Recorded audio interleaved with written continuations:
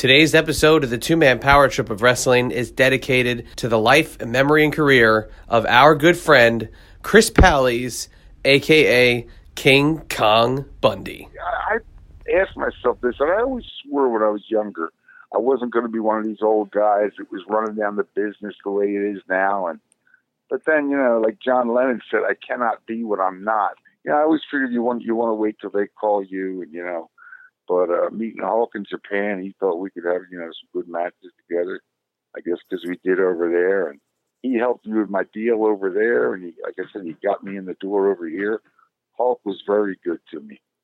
I mean, people say, Hulk Hogan's changed. I don't know. But all he ever did was help me. That's all I can say.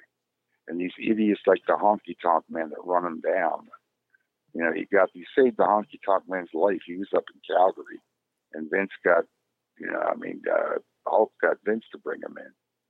So, these guys are a lot of ingrates in the wrestling business, I guess, in anything. What's up, guys? It's the phenomenal AJ Styles, and you're listening to the Two-Man Power Trip. Oh my God, this is Joey Styles, and you're listening to the Two-Man Power Trip podcast. This is Ricky the Dragon Steamboat. This is Cody Rhodes, the Prince of Pro Wrestling, and you are listening to Two-Man Power Trip. This is Jimmy Vang, the Boogie Woogie Man. Tell my people, my brothers and sisters, don't you dare miss John and Chad. Hey, everybody out there, this is the franchise Shane Douglas. Remember me? Well, guys, it's great to be on the show again. I appreciate you asking me back. So you said you were going to pinch yourself. I didn't know it was that kind of show now. I mean, if you guys are in the privacy of your own home, if you want to do these things. Good. How you doing, Chad? Hey, Johnny. Cool, man. What's going on? We ready to go or what?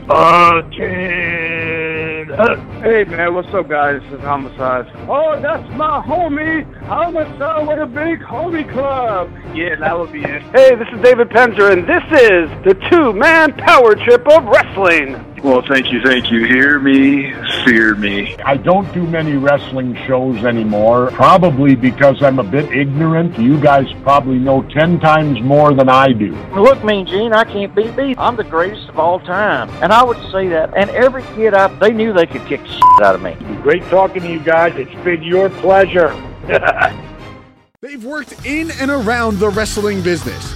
They've studied thousands of hours of wrestling, and now they bring to you the greatest legends, Hall of Famers, creative minds, and both current and future stars of pro wrestling. They are Primetime Paz and Chad, the Two-Man Power Trip of Wrestling!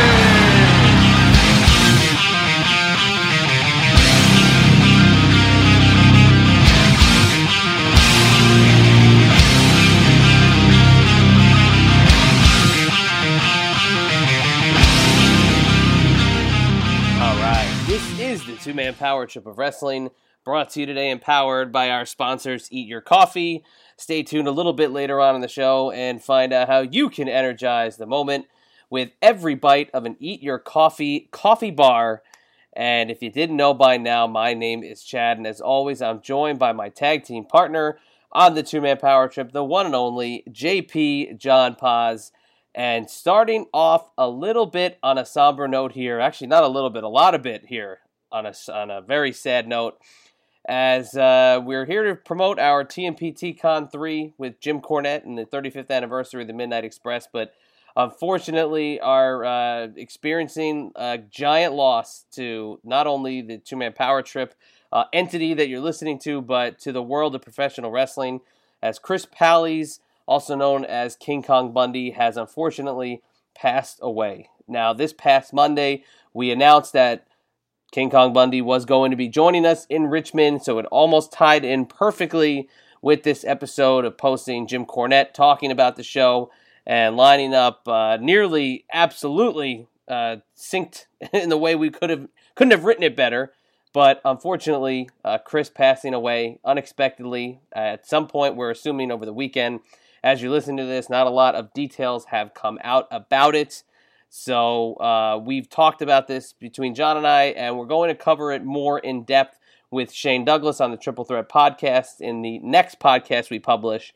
But we had to kind of talk about it at least at first, just because A, we just announced him for TMPT Con 3, and B, if you only knew the amount of work going on behind the scenes with the Two-Man Power Trip, John more specifically than myself, but just the Two-Man Power Trip entity, a podcast that was in the works with King Kong Bundy that was coming to the Two-Man Power Trip podcasting empire, but just an absolutely devastating blow to professional wrestling. And John, we're going to talk about this just for a few minutes here before we get into talking about the Cornette interview. And like I said, we're going to talk about it more on the Triple Threat with Shane Douglas. But obviously, thoughts, if you can. I know it's still hard to process this. We're still kind of collectively in shock.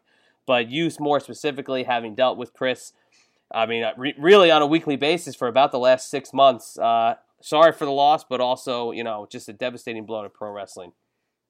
Yeah, just still kind of in shock a bit over it. Like, it really hit me hard. I mean, I was just totally shocked because only a few nights ago, we probably had about a half hour or so conversation, a little bit about this new up-and-coming podcast. You wanted this, you wanted that, you want a certain way to format it that you obviously were in the planning with it as well. A certain way you wanted to format it, how we kind of wanted to kind of build up to certain big moments like WrestleMania 1, WrestleMania 2, WrestleMania 3, and kind of have that be the last part of the podcast as far as segmenting and the episode.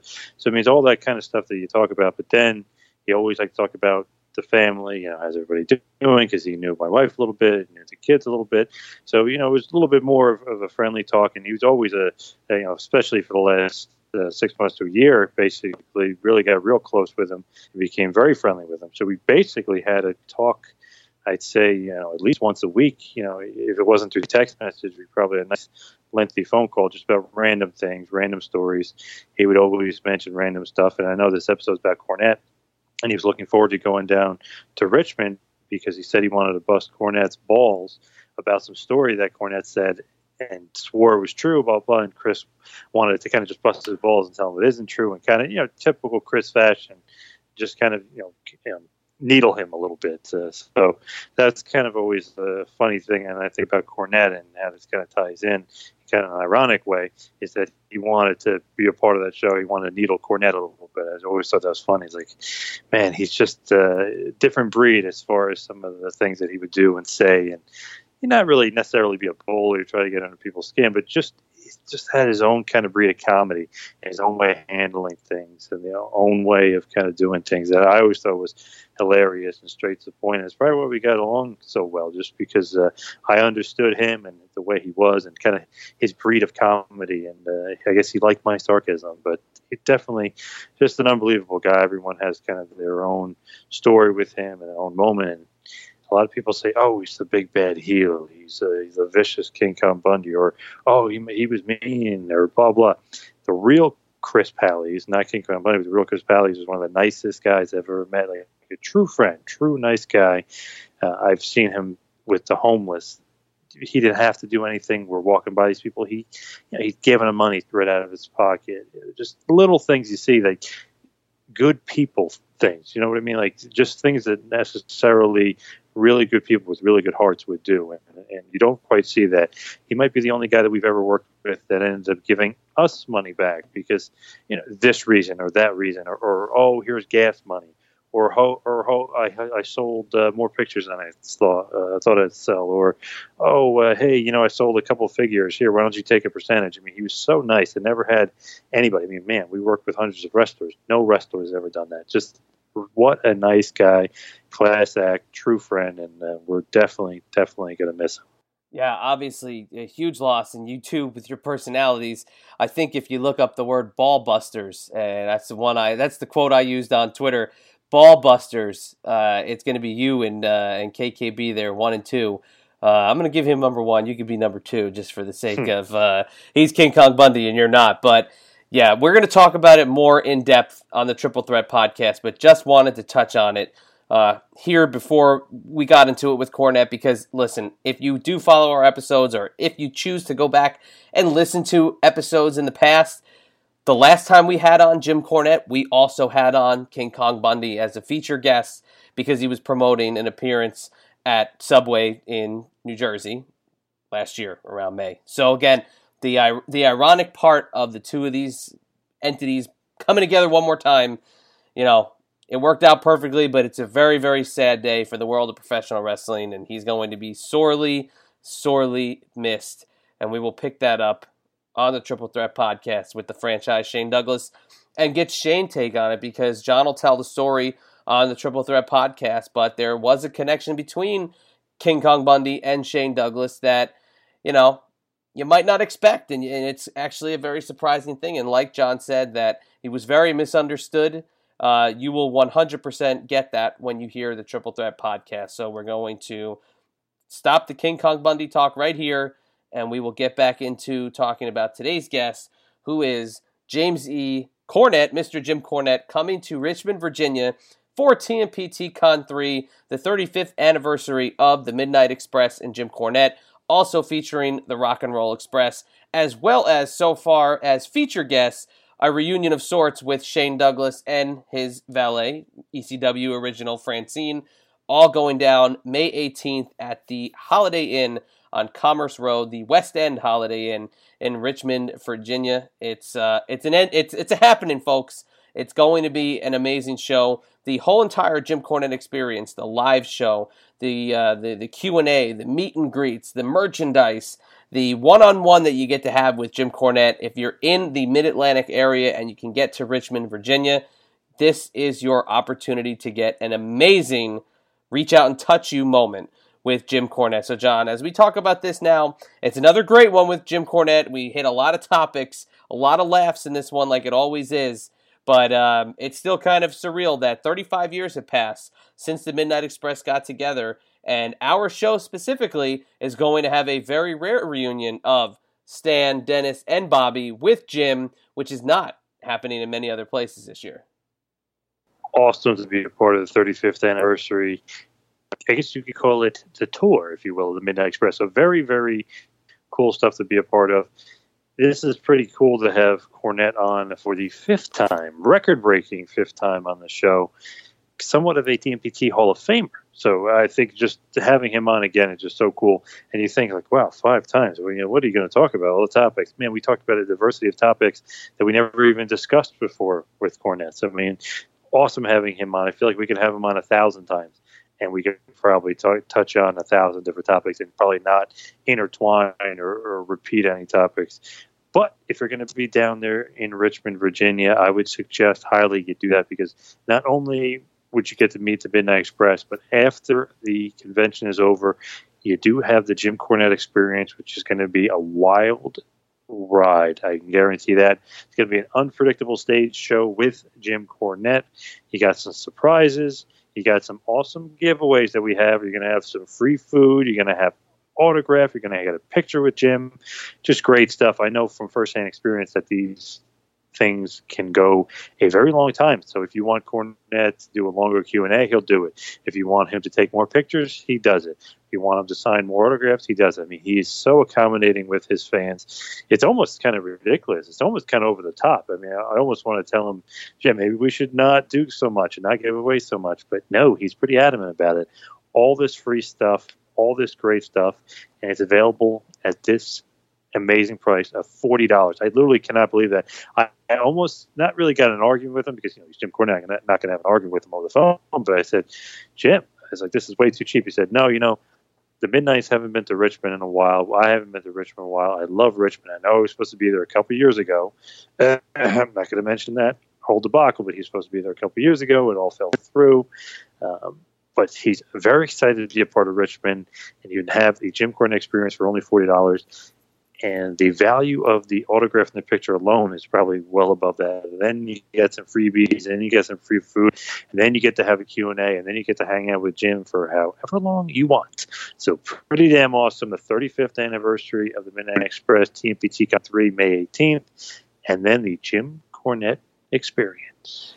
And for the ticket information, and this is going to be something you will retain after this show, we're going to send you directly to the ticket source. Now, you can go through our website if you'd like, tmptofwrestling.com, but we're sending you directly to the ticket source with this one, and it's tmptcon3.brownpapertickets.com. Again, tmptcon3.brownpapertickets.com. There you will find all of the ticket links for this amazing event. It's our third TMPT Con. We've had a good little run down there in Richmond. The fans are fantastic. It is a very intimate environment. You can really get a great experience, no pun intended, to the Cornette experience, but a great experience that now as we go to shows in different parts of the country, whether it's down in North Carolina or it's up in New Jersey or it's in Philadelphia, we have people coming up and saying, hey, I was at TMPT Con 2 and you guys had an amazing show. Or when we did our private event with Eric Bischoff after TMPT Con 2 last year, I've had multiple people come up to me at conventions and say, hey, you guys did a great job with that. When's the next one? Well, it's May 18th down in Richmond, Virginia. It is TMPT Con 3, the 35th anniversary of Jim Cornette and the Midnight Express. And like I mentioned before, also signed the Rock and Roll Express, Ricky Morton and Robert Gibson, as well as, for the first time ever, down in Richmond, Virginia, reuniting Shane Douglas and Francine. Can you believe these two have never worked together in the city of Richmond, Virginia? I just can't wrap my head around that. So if you've never met them in Richmond, Virginia, you've never seen them, there's a reason. So they will be at TMPT Con 3, as well as other vendor guests that will be announced in the coming weeks. And obviously, we lost one guest in King Kong Bundy, and it's going to be just a giant loss to this show. It was going to be very funny to see his interactions with Cornette, and unfortunately, we won't be able to get that, but our best wishes to everybody who's going to be coming with us down to Richmond, Virginia. Let's have a great time. Let's celebrate everybody in attendance, whether it's the Midnights, the Rock and Roll, Bundy, Cornette. It's going to be a happening. So get down to Richmond, Virginia for TMPT Con 3. So let's wrap it up here nice. Let's hit you with a little bit of two-man power trip of wrestling business.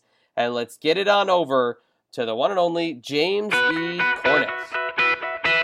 Now for some TMPT business. Like us on Facebook. Follow us on Twitter at 2Man Power Trip and at Wrestling Pal. Please subscribe to us on YouTube. Also, subscribe to us on iTunes. Please leave us a review. We'd love to hear your feedback. Also, while on iTunes, check out the feed for prior legendary episodes featuring the living legend Bruno Sammartino, the late great American Dream Dusty Rhodes, the Enforcer Arn Anderson, Rey Mysterio Jr., Glenn Kane Jacobs, the phenomenal AJ Styles, lead WWE attorney Jerry McDivitt, and so many others. Also, while you're on the internet, check out ProWrestlingTees.com. Yes, that is ProWrestlingTees.com. They are your superstore for all your wrestling t-shirt needs. Check out our page, check out Tito Santana, Coco Beware, Kevin Thorne, Magnum TA, and so many others.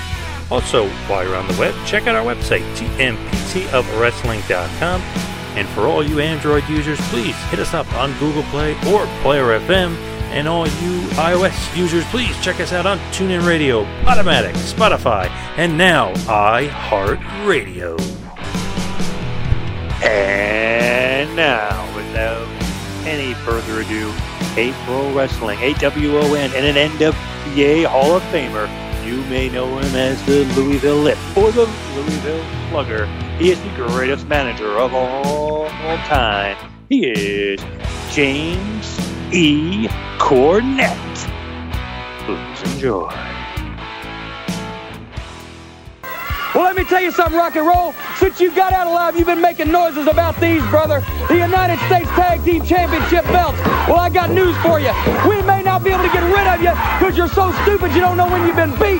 But we dadgum sure can keep these belts away from you because you're not good enough to beat the Midnight Express in the ring, flat in the middle, and never have been. And the Bunkhouse Stampedes are coming up in December, and everybody's all excited about it. I got the baddest tag team in the world.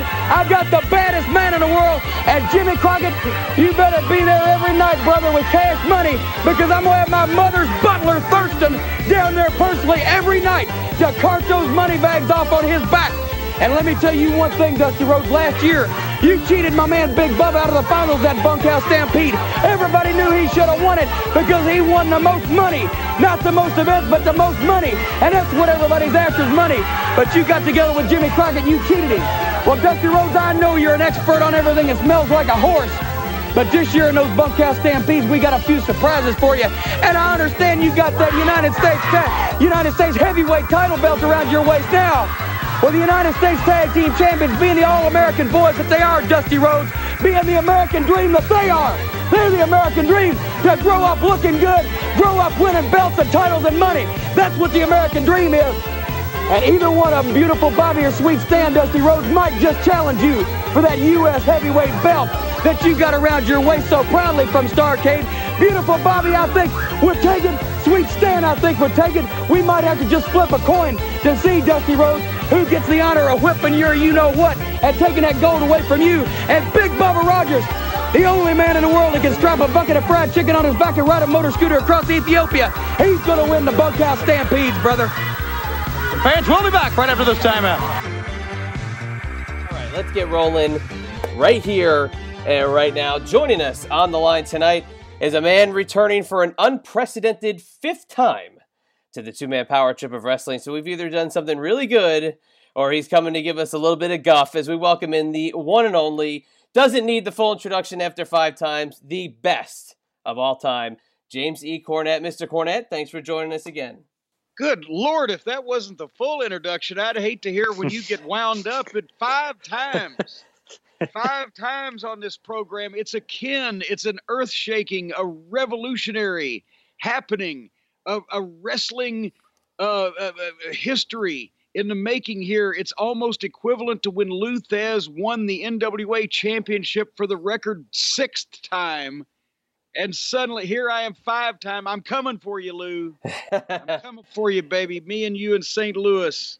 We get Longson to referee. Anyway, how are you guys? Oh, we're doing excellent. You edged out your buddy Jim Ross now by 1 appearance. You guys were tied for all of 1 week, and now you have edged him out. So I think there's a little competitive balance there, shifting back to Camp Cornette here after this appearance. Well, you could actually look at it like, I can't believe it. You got a star of the magnitude of Jim Ross to do this program only 1 less time than I have. So that's the way I would look at that. But no, seriously, you guys, you have a great listenership out there. I understand the prisons and penal colonies, penal farms, can't wait for the program every week. So we got that going for us. What about that big deal coming up in May in Richmond? Here we are to talk about the TMP TCon 3 extravaganza. We've been talking about it for weeks, and now to finally have you on and formally discuss May 18th down there in Richmond, Virginia at the beautiful Holiday Inn on Commerce Road. TMP TCon 3, the Jim Cornette at Midnight Express 35th anniversary.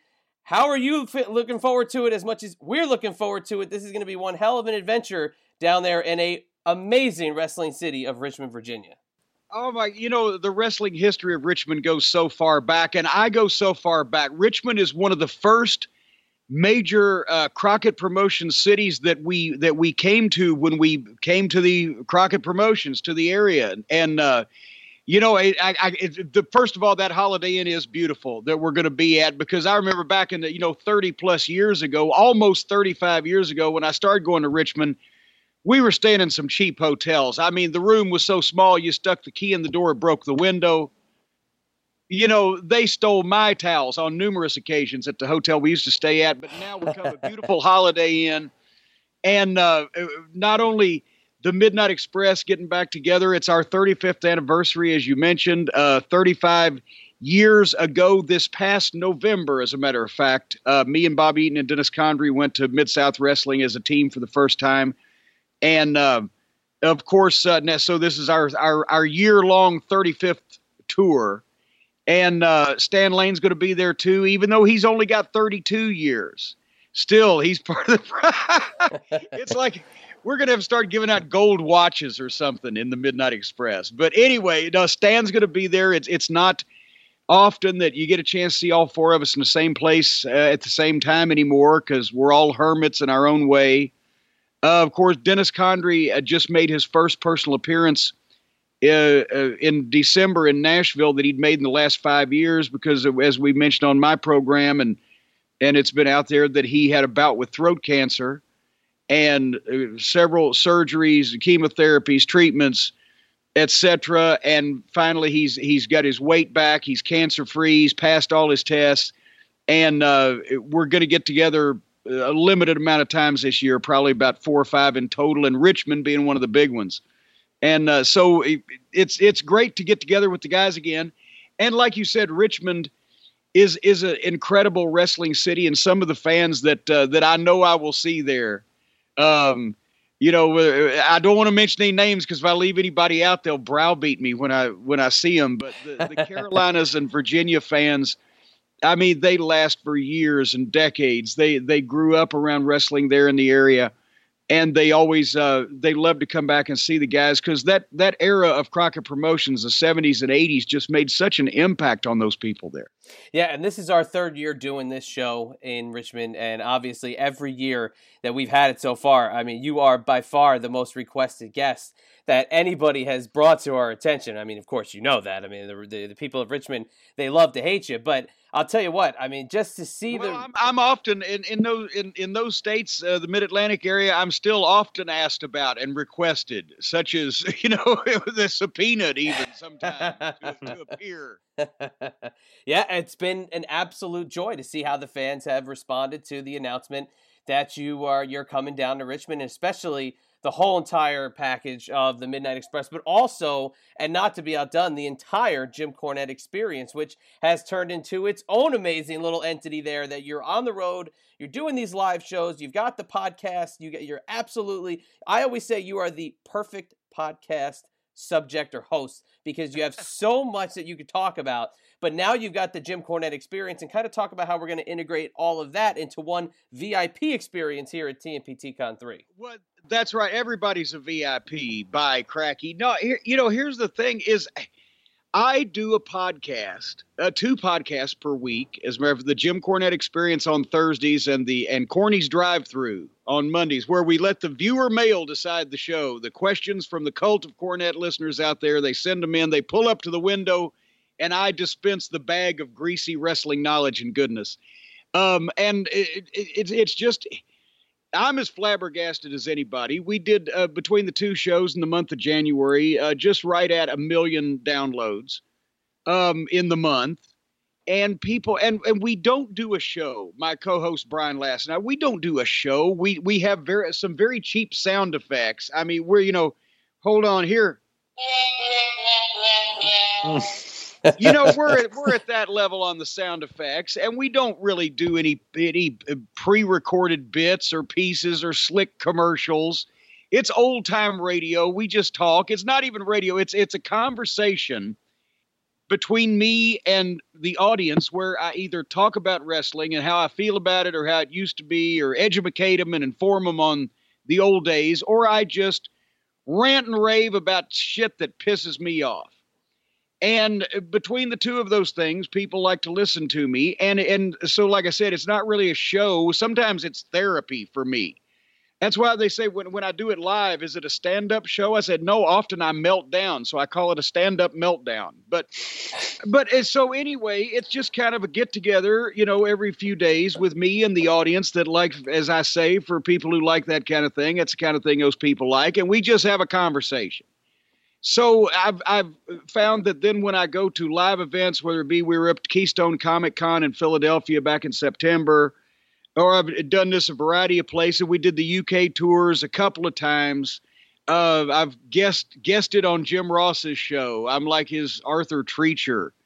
For anybody out there, probably a couple of burglars and Arthur Godfrey got that line. But anyway, so when I come to these live events, I'm doing one in Chicago in March, Have a Beef with Jim Cornette. Because not only, we started it with extra cheese in Philadelphia where everybody got a cheesesteak. And the manager up at Pat Steaks was tremendous and comped the whole rowdy lot of us. But in Chicago, it's Have a Beef with Jim Cornette because, Chicago's famous for its Italian beef sandwiches. And what we do is we sit down, I tell some stories, have my stand-up meltdown. It's an interactive Q&A with the audience. We can interact back and forth. As a matter of fact, we can interact as much as you want. It's that kind of show. No, I'm kidding. No, it's an interactive Q&A with the audience, and sometimes I will even pickle the more vulnerable members of the audience with a few verbal jabs. And everybody gets a free 8x10 autographed, a photo op, some hangout time, and we have something to eat. And in Richmond, it's still being decided because Richmond doesn't have a cuisine that just jumps right out at you. Philly cheesesteak or the Chicago Italian beef. We're trying to figure out which culinary path to take, but that you will get fed. And after the convention, the big fan fest all day, where it's not only me and the Midnight Express, but all the other stars, you're gonna have an appetite worked up. So for $40, you get an 8x10, you get a photo op, you get the show, and you get something to eat. What the hell are we doing? I'll tell you, this is insane. We should take this back now that I've said it out loud. We're giving it away. It's almost the hardest thing. That it's not putting the websites together or getting the ticket stuff settled or even booking guests or vendors. The hardest part is trying to figure out what the best food is to offer the guests of Richmond. And I got to say, we got it narrowed down. We will say that we're at that point of it, but man, oh man, if Richmond could come up with something that they're known for in the next 2 months, then they're going to get booked for the show. And the only thing is, I had the question asked to me, said, what about for your vegetarian fans? What could you do? And I said, well, the only thing I could think of is if I went to Boise and say, potato Jim Cornette. I don't. Otherwise, we're stuck there. Possibly a salad at some point. Salad in San Francisco. I don't know. That's too far for me to go anyway. Not the salad, but San Francisco. That's all the way across the country. I'll eat a salad every once in a while. Buddy Wayne in Memphis, I loved him to death. Buddy was huge. Buddy had he was just round, and his head was so big. That's what his son Ken called him as a nickname, Head. And he'd call him out in the locker room, and Buddy would say, "Don't call me Head, Ken." But Buddy, every time he'd see him, he'd say, "Buddy, how's your weight?" He said, "Well, I've been on a diet, Jim." Well, what eating, buddy? Well, like today, all I've had to eat was a salad. And I said, if all you've had to eat today is a salad, you must have had it in a number 2 wash tub. That's the only thing I can figure out. Anyway, so it's going to be fun in Richmond. That's May 18th. I don't even know if we said the date yet. But, yeah. How can the folks get tickets to the big undetermined food extravaganza? And I'll have burger towels there for sale. So whatever it is, it's going to be greasy. So when you got smiling faces after the show and you got my greasy goodness spread all over your face and all over your hands, burger towels will be available where you can clean yourself off before you go home. Well, as a matter of fact, Jim, they can go to www.tmptcon3.brownpapertickets.com, and that's where you'll find... Wait, what now? Good Lord, supercalifragilisticexpialidocious. Now, give us that again now. What is it? It is www.tmptcon3, that's the number 3, .brownpapertickets.com. Okay, so you said it slower that time, so I was able to... Thought you were going for brown paper bag. That's what we should hand out at the door for people to put over their heads so they're not seen in unsavory company such as mine.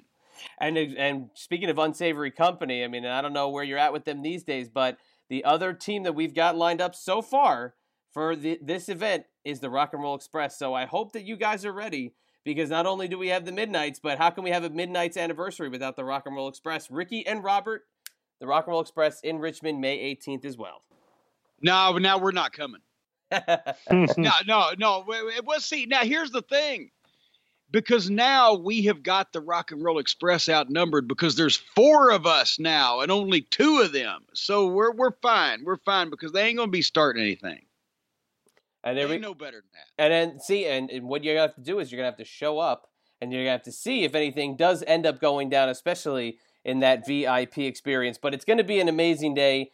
We've got a lot to talk about in the next couple of months to build this thing up, and obviously everybody who tunes into your show is going to hear you talking about it as well, and we are just so happy to have you coming to TMPTCon 3. Now, I want to switch gears. So think about this. Richmond, Virginia, one of the linchpin cities of Crockett Promotions. The Midnight Express and the Rock and Roll Express for the NWA World Tag Team Championship once sold out the Richmond Coliseum, over 12,000 people. A 6-figure gate 30-something years ago. It'd be almost $500,000 today. So you got Ricky Morton and Robert Gibson, plus Bobby Eaton, Dennis Condrey, and Stan Lane, and Jim Cornette, all in the same place. A lot of people would say We'll just stop right there. There is no need in a city like Richmond, Virginia, where those two teams were so popular that they would literally turn people away from the Richmond Coliseum, which seats just a few more people than that fine Holiday Inn that you're located at on May 18th. Just stop right there. You don't need to go any further. It's overkill. But you're going to have even more superstars than just the Midnight and Rock and Roll Expresses there at TMPT3Con. That's right. Even more people who are going to be announced, more guests. And I'll throw one more at you here just to show you the reach of TMPTCon 3 in that we have vendors coming from all throughout the United States. We have a first time ever reunion happening in Richmond. The first time it's ever happened in the state of Virginia at TMPTCon 3. Somebody who you know very well, our tag team partner from the Triple Threat podcast, Shane Douglas, reuniting with his valet and manager, Francine from ECW at TMPTCon 3. So Francine and Shane Douglas, the franchise and Francine, reunited there together. Francine, I assume, will be wearing something similar to what she wore back in the ECW days. Boy, that was a sight to behold.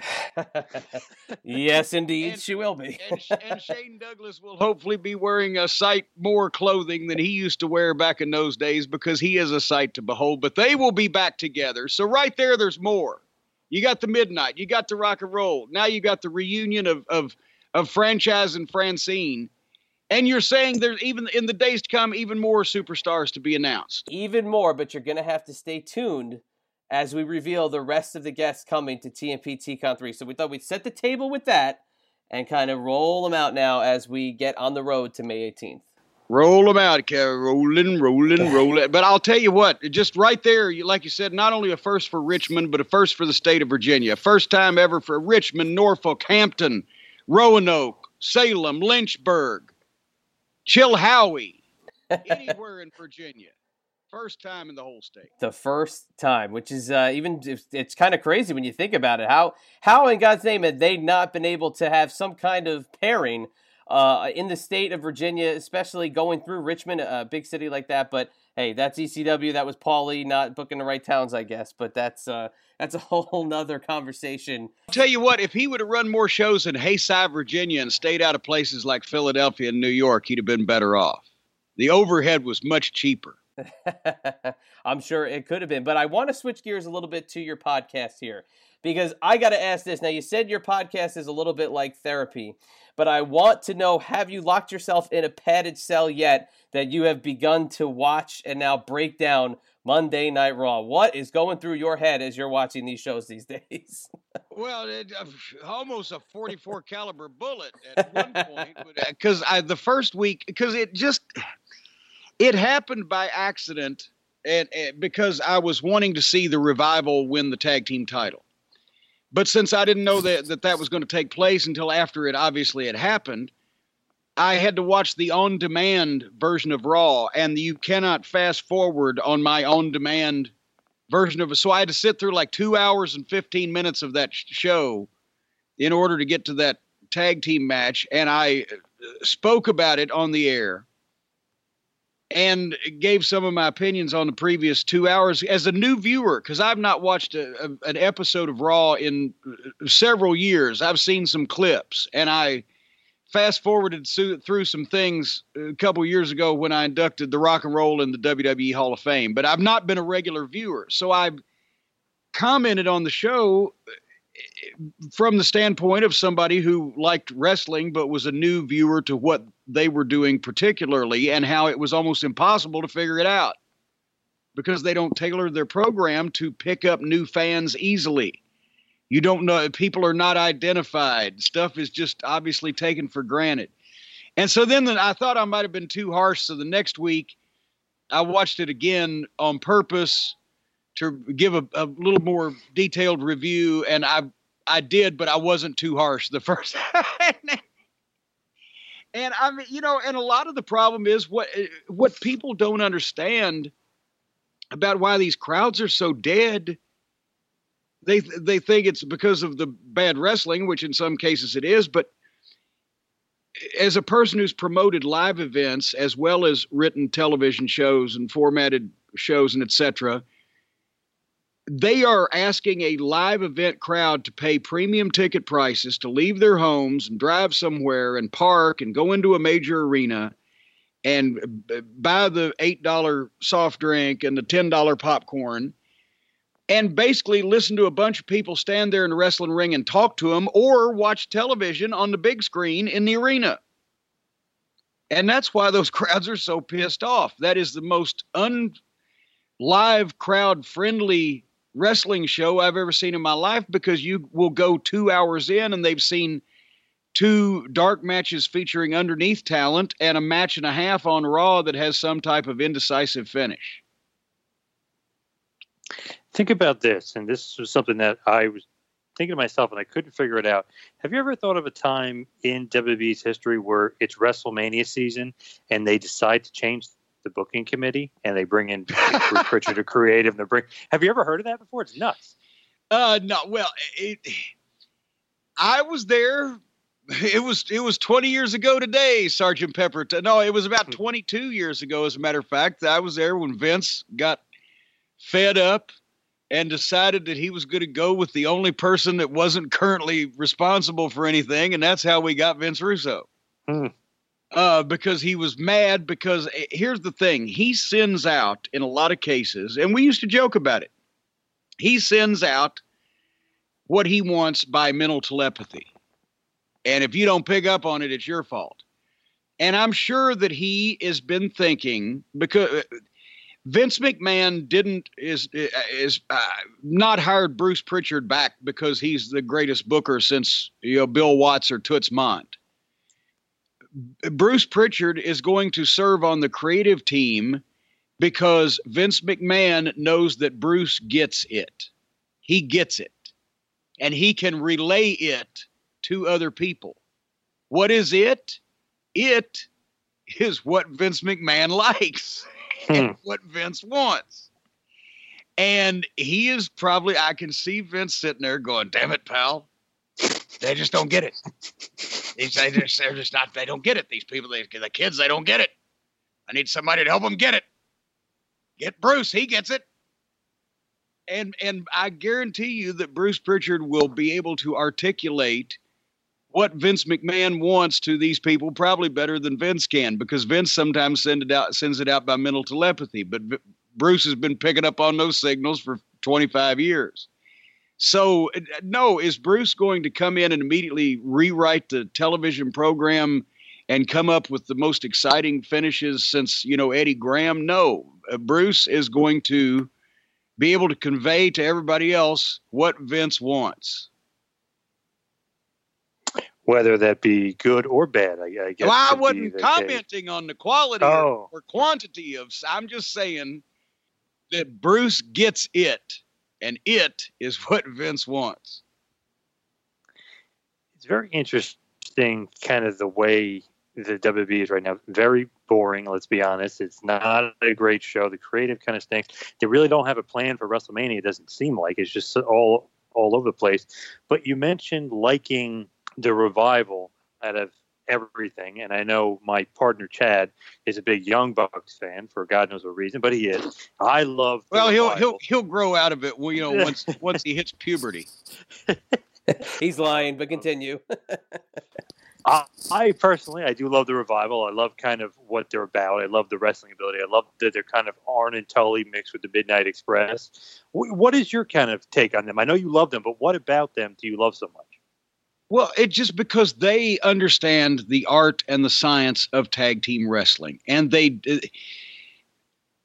veterans and guys who've been around the business for a while, people who've been involved in training, and just the practitioners of the art can sit there and tell you when a guy knows how to work by the way that he locks up when he starts the match, but by the little things, the way he moves around in the ring, how he knows where he is at all times. Those guys are throwbacks to technicians of 30 years ago because they grew up on Carolina's wrestling, and they studied it, and they were fans and disciples, and they study the tapes to this day. But they concentrate on making sure that they close up all their loopholes. All the any loopholes in the logic of their match is closed up. Their shit looks good. They take the people on a ride up and down. They even make tags the right way. You know, I see these bogus-ass tag teams on supposed national television, and they're tagging each other by slapping each other on the back on the shoulder blade or touching the guy's toe of his boot or standing up on the bottom rope, leaning over. And so it's refreshing to see guys that always tag hand to hand, but can do it from anywhere and throw in the blind tags and the little do-si-dos and things that just makes tag team wrestling fun and exciting, and the art of it and the distractions and the double team moves. You know, they've got everything. It's in another atmosphere where the promotion sold tag team wrestling on a par with singles wrestling. They would be in main events. They're just in the WWE, where unfortunately it's a, you know, middle of the card thing. It is great and refreshing how kind of old school they are, how good they are. Like you said, they know how to do double teams. They know, you know, the psychology of things. And I always, watching them, think back, obviously on Tully, but Midnight Express, those double team moves, wrestling the match as a team, doing tag team maneuvers. Does that take a lot of more psychology, the fact that it's 4 guys working together rather than 2? I mean, that's kind of an obvious question, but I mean, I feel like so many tag teams out there wrestle kind of singles matches, if you know what I mean. They don't quite get it. Well, yeah. It's not, it doesn't take more psychology. It's just a different kind.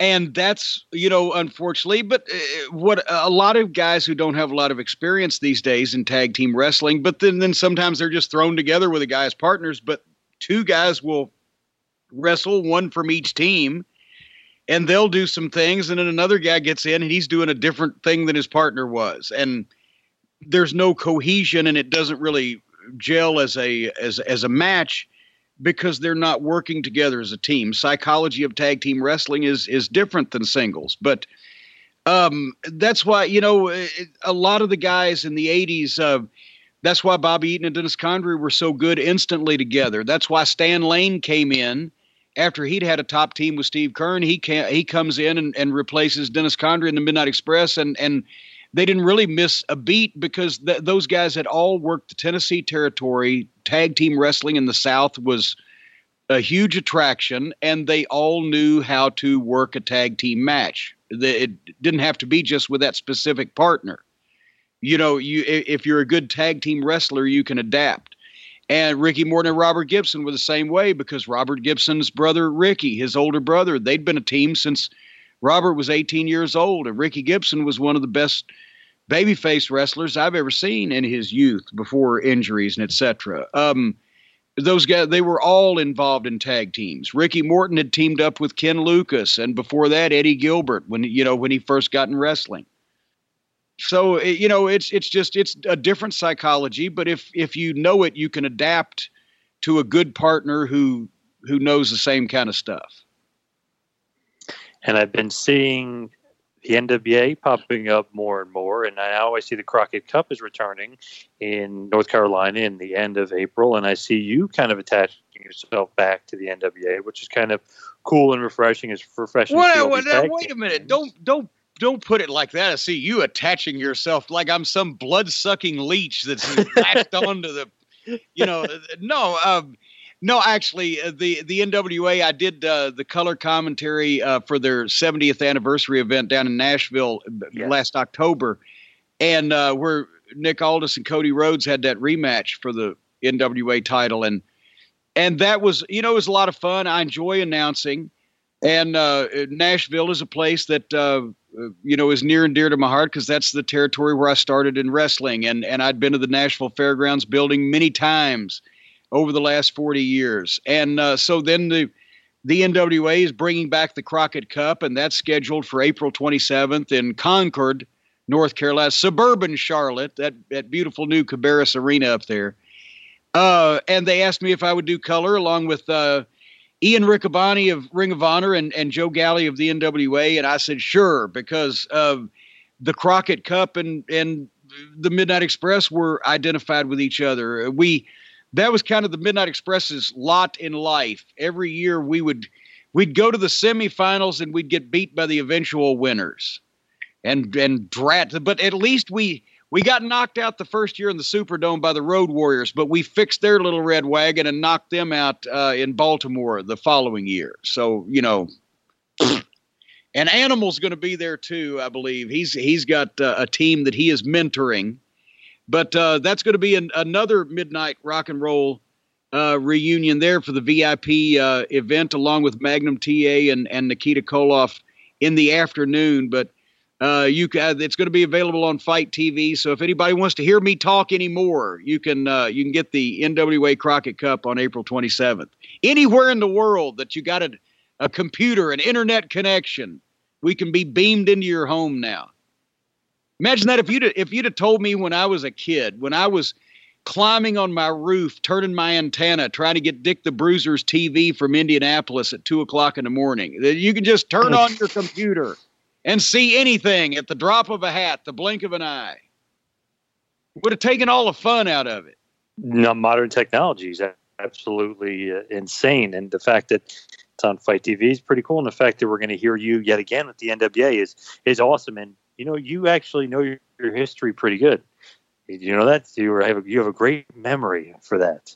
Losing to the Road Warriors, losing to the Superpowers, and then losing to Sting and Luger by Midnight Express. All the history of the Crockett Cup right there. Yeah, and I guess my memory is like I can't remember what I had for lunch yesterday, and I forget conversations that I have that I didn't want to have in the first place real quickly. But I'm always been a wrestling nerd, and somehow these facts and figures stick with me. I don't know. It's I was a terrible student in the subjects that I wasn't interested in. But wrestling is your true passion, and you're such a historian. You know, not only your history, but obviously, you know, you can recite other history pretty easy. Like you mentioned Lou Thesz before. I mean, you're pretty good with this wrestling stuff. I mean, that collection in your house must be pretty good. And for the NWA 70th show, I cribbed some notes from Scott Teal, an old friend of mine. He used to do the photography in the Nashville territory. He wrote a book recently on Nashville wrestling history up to 1960, from the turn of the century all the way through 1960. And I cribbed some facts, and I'm just hitting poor Joe Galley. He's from I think Texas, and he doesn't know anything about Tennessee wrestling history. So I'm saying that. And you know, Pat Malone, the Green Shadow, sold out the Nashville Hippodrome 124 times or whatever it was, and he's looking at me like I've got a steaming turd hanging out of my mouth. But Scott made me look good with his research that night.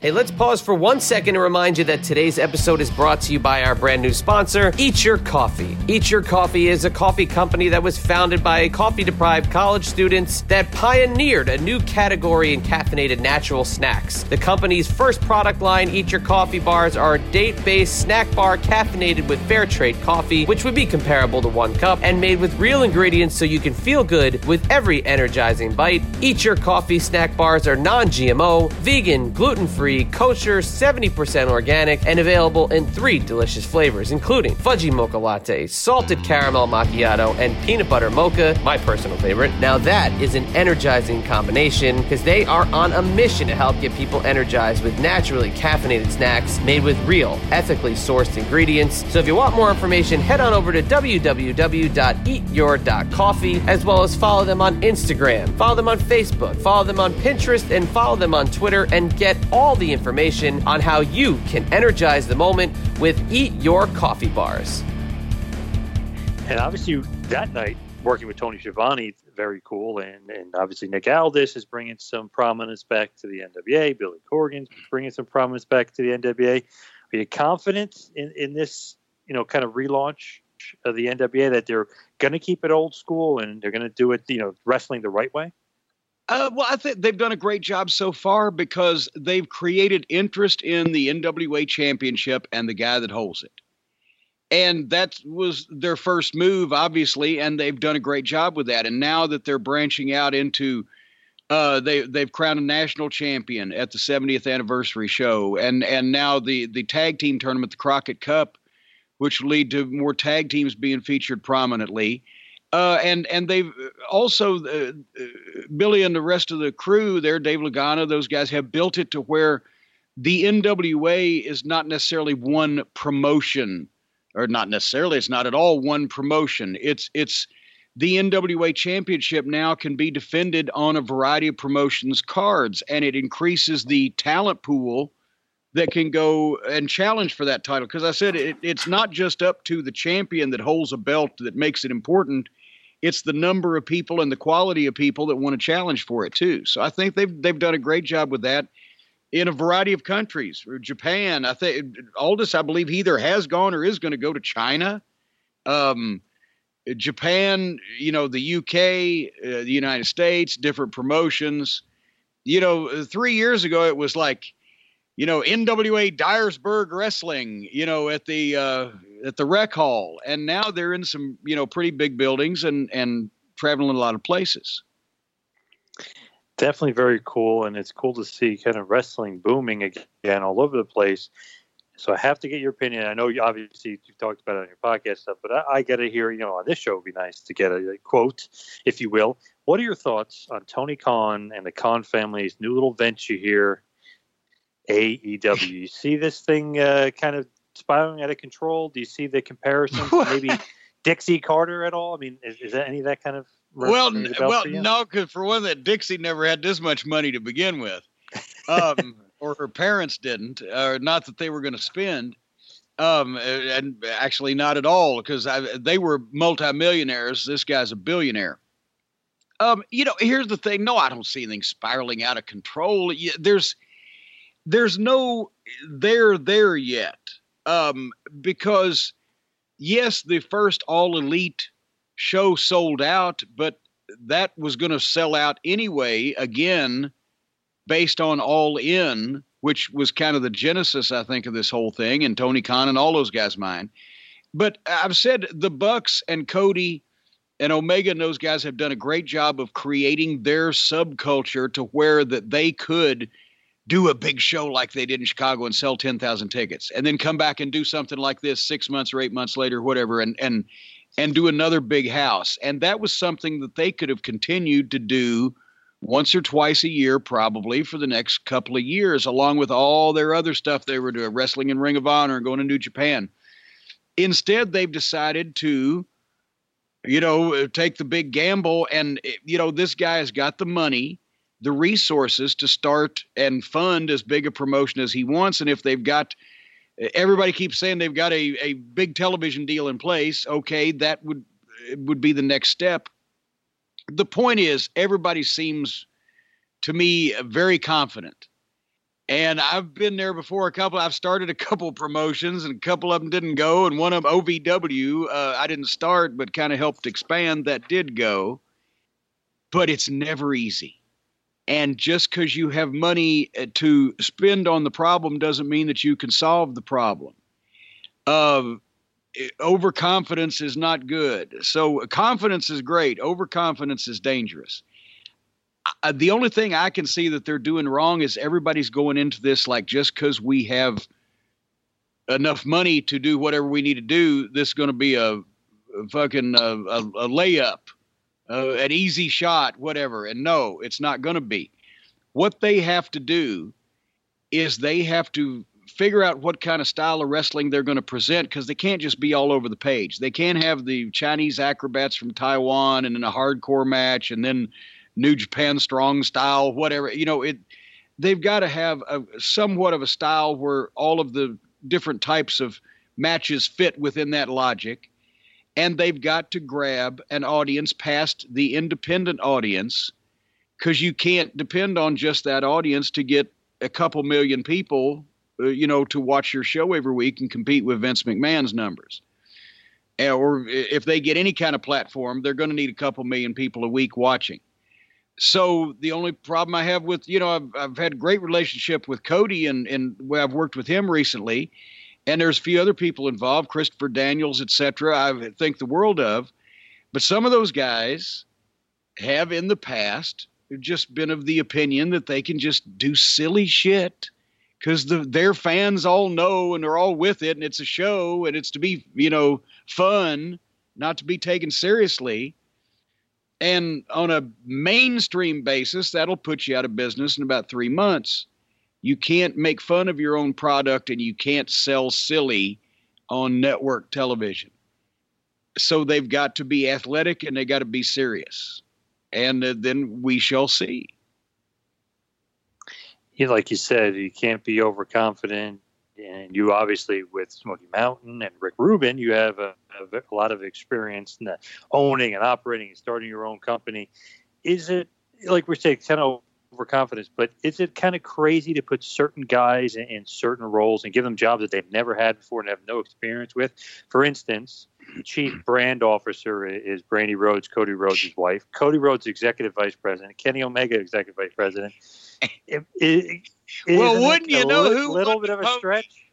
Wouldn't you know who won the pony? My boy Blue won the pony. I've never heard in wrestling about making your family members integral parts of the organization and making all your friends vice presidents. I've never heard of such a thing. Oh my God. You know, see, here's the thing.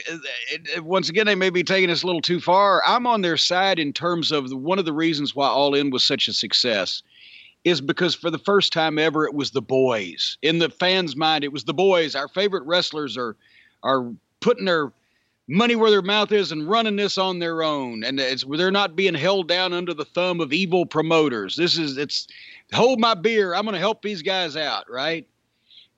Well, you know, that's great for the new company to say we're going to give the wrestlers more input and more say in their careers, and we're not going to just treat them like cattle and etc. But I don't know whether we ought to be just making every single one of them an executive vice president. You know, that, as a matter of fact, that was a joke about Vince McMahon.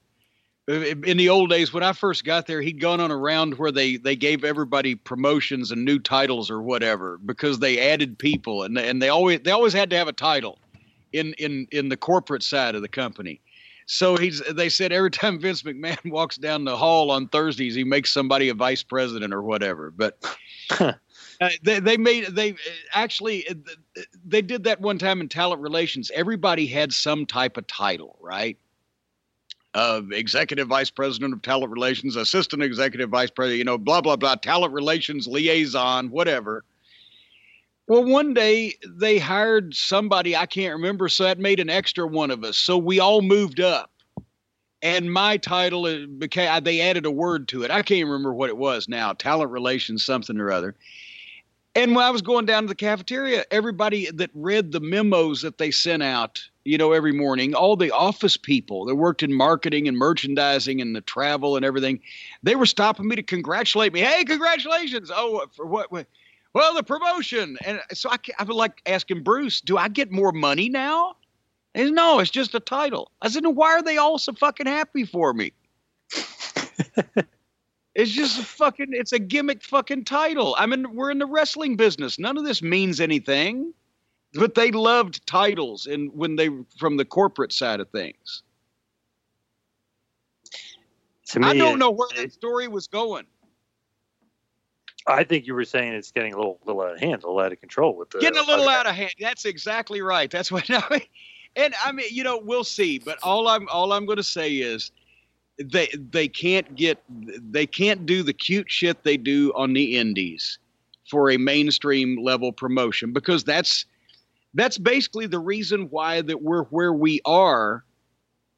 We have people now, the pool of wrestling fans, of people who like wrestling, is still much smaller than it has been historically throughout the years. Maybe not smaller than it was 3 or 4 years ago, but certainly smaller than it was 20 years ago and 30 years ago and 40 years ago, when there were literally tens of millions of people watching wrestling overall over all the territories.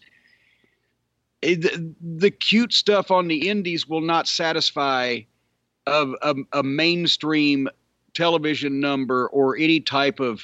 It's a niche audience now where the people spend more money per head than ever before, but it's the only endeavor I can think of, sport, entertainment, or whatever. And a bunch of people there in Richmond, a bunch of the fans will probably testify to this, where more people used to watch something than they do today. And that's what we need to, unfortunately, to overcome, is because between everybody now being smart and knowing what's going on, and that ran a lot of people off when they always knew down deep, some of them didn't, but a lot of them knew down deep, but they didn't want to have it proven. Once they had it proven, they're gone. And then the fact that, a lot of talent has not come through over the last 10 years as mainstream stars like a Steve Austin and a Rock and an Undertaker and a Mick Foley and on and on. Possibly because those people don't come along regularly and possibly because guys are not allowed to be outlaw personalities anymore. I've always said, to me, what's taken the bloom off the rose of wrestling's appeal to the mainstream population is that even 20 years ago, definitely 30 years ago, when you saw a badass pro wrestler coming down the ramp ready to kick some ass, you may know that that stuff, they decide who wins and who loses, but that still looks like that guy'd pick his teeth with me. There was some element of danger, some element of aura that the guys had that they might go into business for themselves.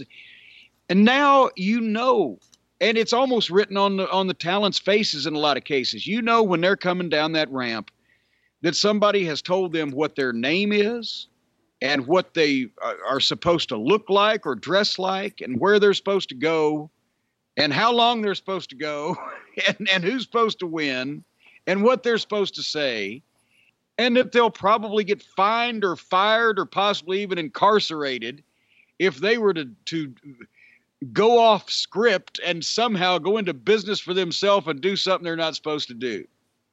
But when I used to see Terry Funk or goddamn Abdullah the Butcher coming out, I'm like, I'm going to get the fuck out of the way because this son of a bitch is going to eat me. And it just doesn't... It's hard now. And there's a few personalities that can give off the aura that they still might just do whatever the hell they want to do for the sake of it. And Brock Lesnar, and those are generally the ones that draw money. And that's kind of about it, really. I mean, they really have no other big stars. And it even seems like a guy like The Undertaker isn't supposedly in the plans for WrestleMania. They got nothing going on with him. And now he's taking outside bookings and kind of doing his own thing away from them, and even ends up a part of StarCast 2, which is kind of associated with AEW loosely, but I mean, they're very close associated. Now he's going to be at that big event. So that's kind of almost not a slap in the face of Vince, but that's almost like a little bit of a shot, if you will, at Vince. Undertaker's doing outside bookings. Well, but think about this, though. I don't think it's as big a... If Vince might think it's as big a story, I don't think that Undertaker meant for it to be this big of a thing. He's doing several spoken word things. I know he's doing a tour over in the UK, and he's doing this, and he was scheduled for something else, and I think the promoter got cold feet. But at any rate, Undertaker is different than the other guys, because he's always been very protective of his gimmick and his image while he was wrestling. And so he didn't do appearances, whether it be a comic convention or a wrestling fan fest or, anything. He did, no matter what it was, you didn't see The Undertaker on Twitter or on social media. You didn't see him very rarely, and only in recent years, as he started to slow down in the ring, have you seen that he's a human being away from wrestling, because he was protective of the image.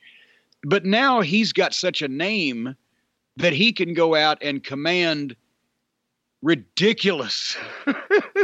I've heard the rates quoted, ridiculous amounts of money, because people have never had the chance to meet him and never had the chance to hear him talk. And so now he can do that. And I think he's just, for anybody that can come up with that amount of money, I think he's doing his business now, because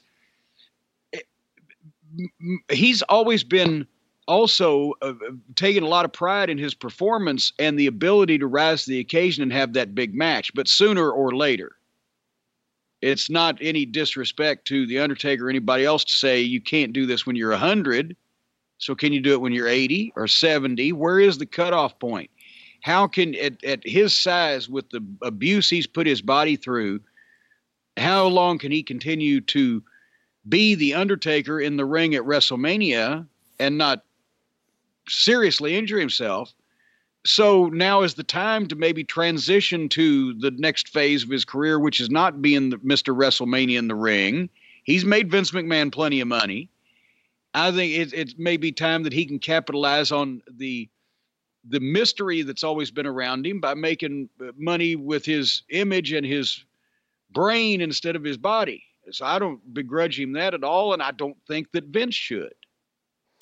Is the WWE going to pay him, $100,000 to not answer people's questions or tell stories? What is it's not like he's going now. If he wrestled for somebody else, that would be a kick in old Vince's balls. But until that happens, I think we need to lighten up.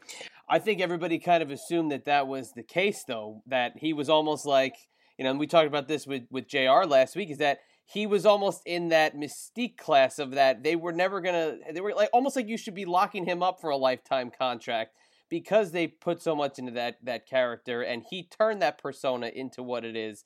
And I think once people see, he's being billed as Mark Calloway, aka The Undertaker, I think that kind of blew everybody's mind because we're not supposed to know that's his name. You know what I mean? We're not supposed to know this about a guy who's been built to be somewhat of a mythical figure in that WWE universe. So I think people really kind of misconstrued what's happening when he took the outside bookings, when that's really just a natural part of what happens at that stage in his career.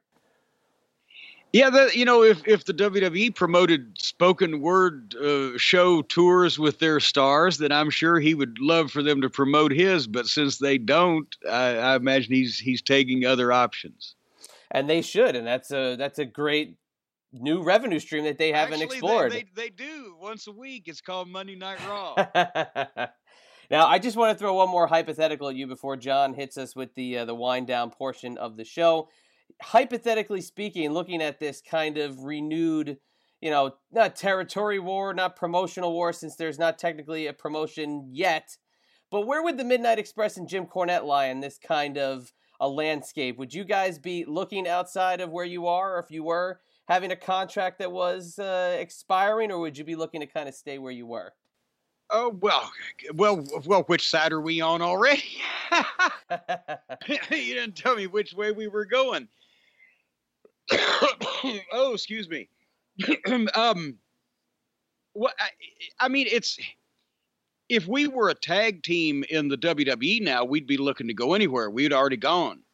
Because, we actually gave notice and left in WCW, as you'll recall, when they brought George Scott in at the start of 1989 to book, and we saw that he had no plans to use us, and we're not going to stick around here and, be beaten into powder and be marginalized on television, so we gave our notice, because we knew that they would fire him sooner or later, and we would come back, and actually, when you know who won the pony, they fired him before we finished working our notice out. So, you have to, when you're in a position where you're better than how you're being portrayed, you have to look at other options. And if the Midnight Express had been in the WWE over the past couple of years, we would have, at first chance, gone to Ring of Honor. Because that way we could fucking get over by doing what we did best, which was getting heat and having good matches and get a better reputation and potentially go back in to another bigger company at another time. Dennis Condrey always told us from the start when we went to Mid-South Wrestling in Louisiana, you don't want to go into a promotion when business is great, because then business was already great. They'll just pay you what they want to pay you, and you don't get credit for anything. You want to go into a territory when business is on its ass. If you can get used in a top spot and pop it, then you'll get rewarded and paid for it, and you'll get the credit for popping the territory, and that's how you get booked other places. And lo and behold, we went into Louisiana when the business was down, Rock and Roll Express, Midnight Express, and Bill Dundee as booker, and popped it. And so after that, Dundee got jobs in various booking companies everywhere from Memphis to WCW. And the Rock and Roll Express and the Midnight Express could go anywhere they wanted to go. Actually, we hardly ever had to go anywhere because from Louisiana, Flair and Dusty and Jim Crockett wanted all of us. So we, within the next, 6 months to a year, ended up there and never really had to go anywhere else because that was the biggest company. As we hit the wind down button and we wind it down here, I just got to ask this because obviously here I'll hit the wind down button.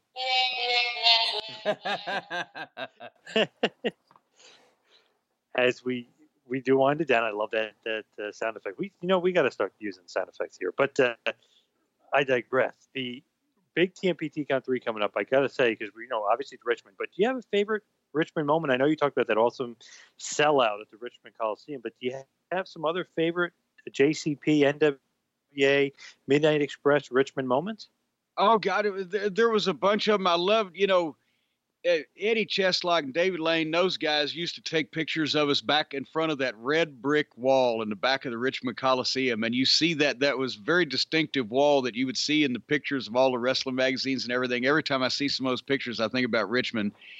We had some great fans there, especially the ones that used to give us a ride to the airport and back. Because we pretty much spent our lives back then running from the airport to the hotel to the arena and back, and in the back seats of cars, on the tops of cars, strapped to the bumper of a car like a goddamn deer, however we could get there. But I think even more than the big matches that we had with the Rock and Roll Express there the first time around with them in '86, I'm most proud of the 1988 Great American Bash in Richmond at the Coliseum. Did $113,000 at the gate. And that was usually the biggest house of the year, the Great American Bashes in most of those regular towns. But Dusty, that's what he was trying to get business back up, because that's when Turner Broadcasting was buying the company, and he wanted to make sure his position was secured. He wanted to make sure that we were selling as many tickets as we could at the start, so they could hit the ground running, right? And so, boy, he handed them a hot tag and they tripped over the ropes. But he brought back the Luger and Flair world title rematch from the Bashes to Richmond in September with a double main event with Tully and Arn against the Midnight for the world tag title. And we sold out. We did 13,000 people and $140,000. It was the indoor, regular event gate record for the city of Richmond. The month after the Great American Bash, the back to school month, September, that's always traditionally down. And I looked out there and saw that crowd, and I thought that was a tremendous, tremendous sight and a tremendous night in Richmond. And of course, it was about 2 weeks later, Tully and Arn quit and went to the WWF. Screwed that whole thing up. We were going to be selling out with them for 6 months. I mean, we had just started everywhere the Midnight and Tully and Arn went, because they'd waited for the match for 5 years, right, and never seen it. And we did a huge house in Charlotte. We opened up the new Charlotte Coliseum. It was new back then. I did 13,000 people with Flair and Luger and Tully and Arn in the Midnight, and sold out in Richmond. Did a huge house in Greensboro, a good one in Philadelphia, and just it was starting to cook, and then boom, they were gone. Sort of like that South Park episode where they're investing their retirement fund, and we'll put it in at 2%, and it's gone. What? And it's gone. That's a great reference. Move along now, customers only. Oh God, great! Yeah, that is a great reference. Great episode, and. It's great you mentioned Arn and Tully versus the Midnight. When I was at the Keystone Comic Con, your invite, by the way, thank you again, you played your tape of the match from Philly, basically the last match that you guys had to get before they left. And that was an awesome experience that you could only experience at the Jim Cornette Experience VIP. So I got to throw that out there. That's right. That's an amazing thing. Because everyone is different. Everyone is unique, because it depends on the audience, too. Because it's not really an audience. It's not really a show. It's just hanging out and hearing me rant and rave and answer questions and bullshit. and we're all VIPs. We're a community, the Cult of Cornette, and I'm looking forward to seeing everybody in Richmond again. Not only at the Fan Fest during the day, I think 10 to 3, but also then we're going to start right quick after the Fan Fest and go however long it takes for everybody to get happy, everybody to get their questions answered, everybody to get their pictures, and everybody to get fed. And we will have fun. And $40, where in the world? Once again, I can't believe we've done this. We might as well just pay them money. It's like giving it away. What was that long-winded website where they can go again to get tickets for this whole excursion? Well, I mean, would you like me to interject here to reveal the website name again? You better, as you vamp until you find it. Yeah. Thank you very much. That was exactly what I was trying to do.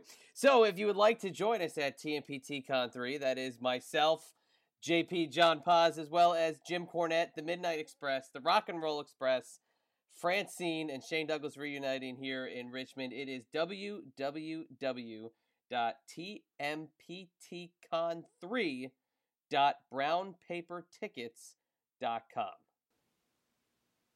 That's exactly what it is. What you just said. And we want to see everybody there. It's going to be fun. One of the handful of Midnight Express reunions this year. Gosh, and if anybody wants to know what I'm doing, go to jimcornette.com, because that, the podcast, 2 of them per week. We got the YouTube channel, the NWA commentary, the Midnight Express reunions. I'm doing a couple of other things that may be revealed to the public very soon, possibly on the evening news, accompanied by a mugshot, but in the next week or two, you'll know about it. And otherwise, jimcornette.com is where you can find me. And great deals on all manner of merchandise at jimcornette.com. We want to give them away, but my wife won't let me. The best collectible site for anything wrestling related in the world of Jim Cornette is Jim Cornette Collectible. I mean, you really have the absolute best array of your career all encompassed in your Cornette's Collectibles. So we got to give you credit for that. Well, it not only that, but just if you're a fan of classic wrestling, even if it's not related to Jim Cornette, you can find what you're looking for there. You can get that itch scratched right there at jimcornette.com. But hey, that's how I got started in the business, was taking pictures, selling the pictures at the souvenir stand, doing the programs, hawking the merchandise, and now it's just higher class merchandise for a higher class guy. But I've always collected things. I love collectibles and collecting things. Well, you fit in well with us, because that's absolutely perfect. So we look forward to seeing you May 18th down there in Richmond, Virginia. And obviously we've got a little bit on the road to Richmond. So we will hopefully be retweeting and seeing you on the social media as we get the word out about TMPT Con 3. Mr. Cornette, as always, it is our pleasure. Thank you. It has certainly been your pleasure. It's going to be a pilgrimage to Richmond by covered wagon through Canaan's land.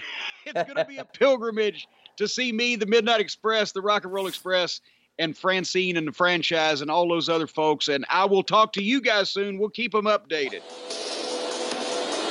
Thanks for listening to the two-man power trip of wrestling. What the world is downloading.